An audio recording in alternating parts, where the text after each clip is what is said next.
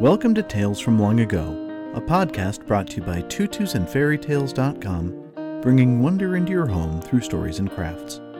Today we're sharing the legend of Old Stormalong. Now everyone knows that Alfred Bulltop Stormalong was an ultimate sailor.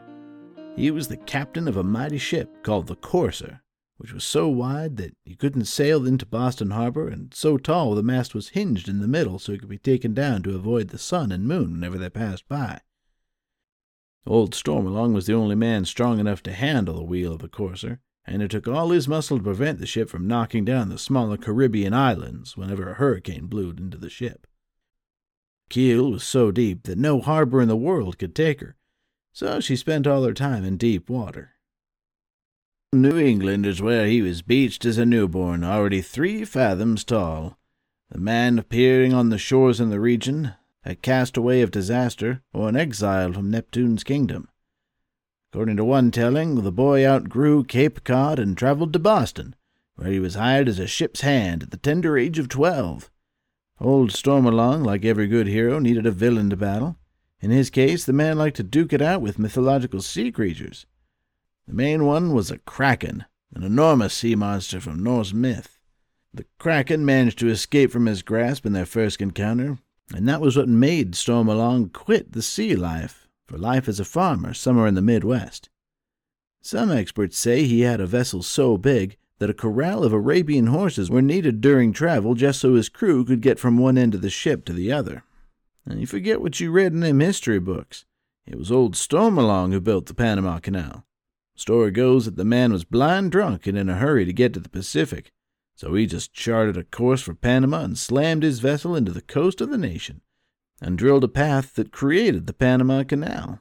Luckily, he didn't have a time machine, that crafty old sea dog Stormalong. Otherwise, he would have taken the credit for the English Channel. Still, there's a tale of old Stormalong there, too. Story goes that when his ship got stuck in the English Channel, men greased the ship's hull with soap. Soap mixed with the scraping of the hull on the gray cliffs of Dover, and that's the reason why those cliffs are now always white. And that kraken? Well, his crew had to slip the creature off with soap into the channel. The monster by now was sort of a stray that chased old Stormalong around. There was a love-hate relationship involved. As Stormalong grew older, he finally confronted the kraken for a final duel to the death. The grand mano-a-mano that would determine the fate of the oceans and who was the biggest, best beast. It was a harrowing fight, a battle royale that ended with the beast's death. Old Stormalong successfully beat the scallywag and managed to trap the monster in a whirlpool off the coast of Greece. The sucking void took him down to Hades, where that beast never escaped. Now, Stormalong's death is not entirely attested to by all sources. Some folks say he's still alive, roaming the lands and poking pirates in the eye. Nonetheless, there is a rather epic tale concerning his last days on Earth.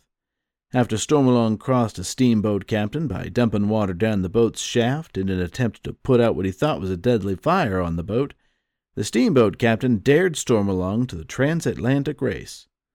Now wrinkled Stormalong, old age weighing him down, won the competition by scant miles, but the pressure of wielding the wheel during a difficult Atlantic crossing nearly killed him. And as I say, some folks say it did. Stormalong was buried at sea, and Davy Jones himself opened his legendary locker to receive Stormalong's body. But only some folks say that's how Stormalong died. Other folks say that when Stormalong was on one of his Caribbean exploits, he passed by Florida. From out of nowhere, a colossal hurricane storms and tears through his ship, but the vessel resists the storm's outpour. He's battered, and his crew feels the punch of the winds and the rain, but they'd already faced the kraken. A mere zephyr wouldn't faze them. Nonetheless, though, other ships are caught in the onslaught and tossed around by heavy waves. Sailors and captains are being slaughtered by the storm. Stormalong, the hero that he is, jumps overboard and begins to pile as many boats as he can onto his ship. The storm was still running, while the man and his crew did the deed. And when the storm finally winds down, the sailors are deposited on the shores of Florida. And after that, old Stormalong goes back on board, unfurls the sails of his ship, and wonders if they can be repaired. The powers that be, impressed by the old dog's final feat, send a last blow from a dying hurricane. The gush hits the sails and lifts old Stormalong and his ship into the sky to his heavenly reward. As for me, well, I believe that the real ending to his life revolves around the captain's gigantic appetite. You see, Alfred Stormalong, being the giant that he was an enormous eater. One time, when he was feeling hungrier than usual, he ate so much food, a breakfast of 6 sharks, that he got terrible indigestion, prompting his majestic hunger to be the end of him. But whether Stormalong died fighting a kraken, saving people, or overeating, the man is a legend of the seas. That concludes the legend of Old Stormalong, and we hope you enjoyed it. We believe there's nothing more important than family, and we know that shared experiences are one of the best ways for families to connect. So we invite you to enjoy these and other stories together. We'd also appreciate a 5-star rating wherever you get your podcasts.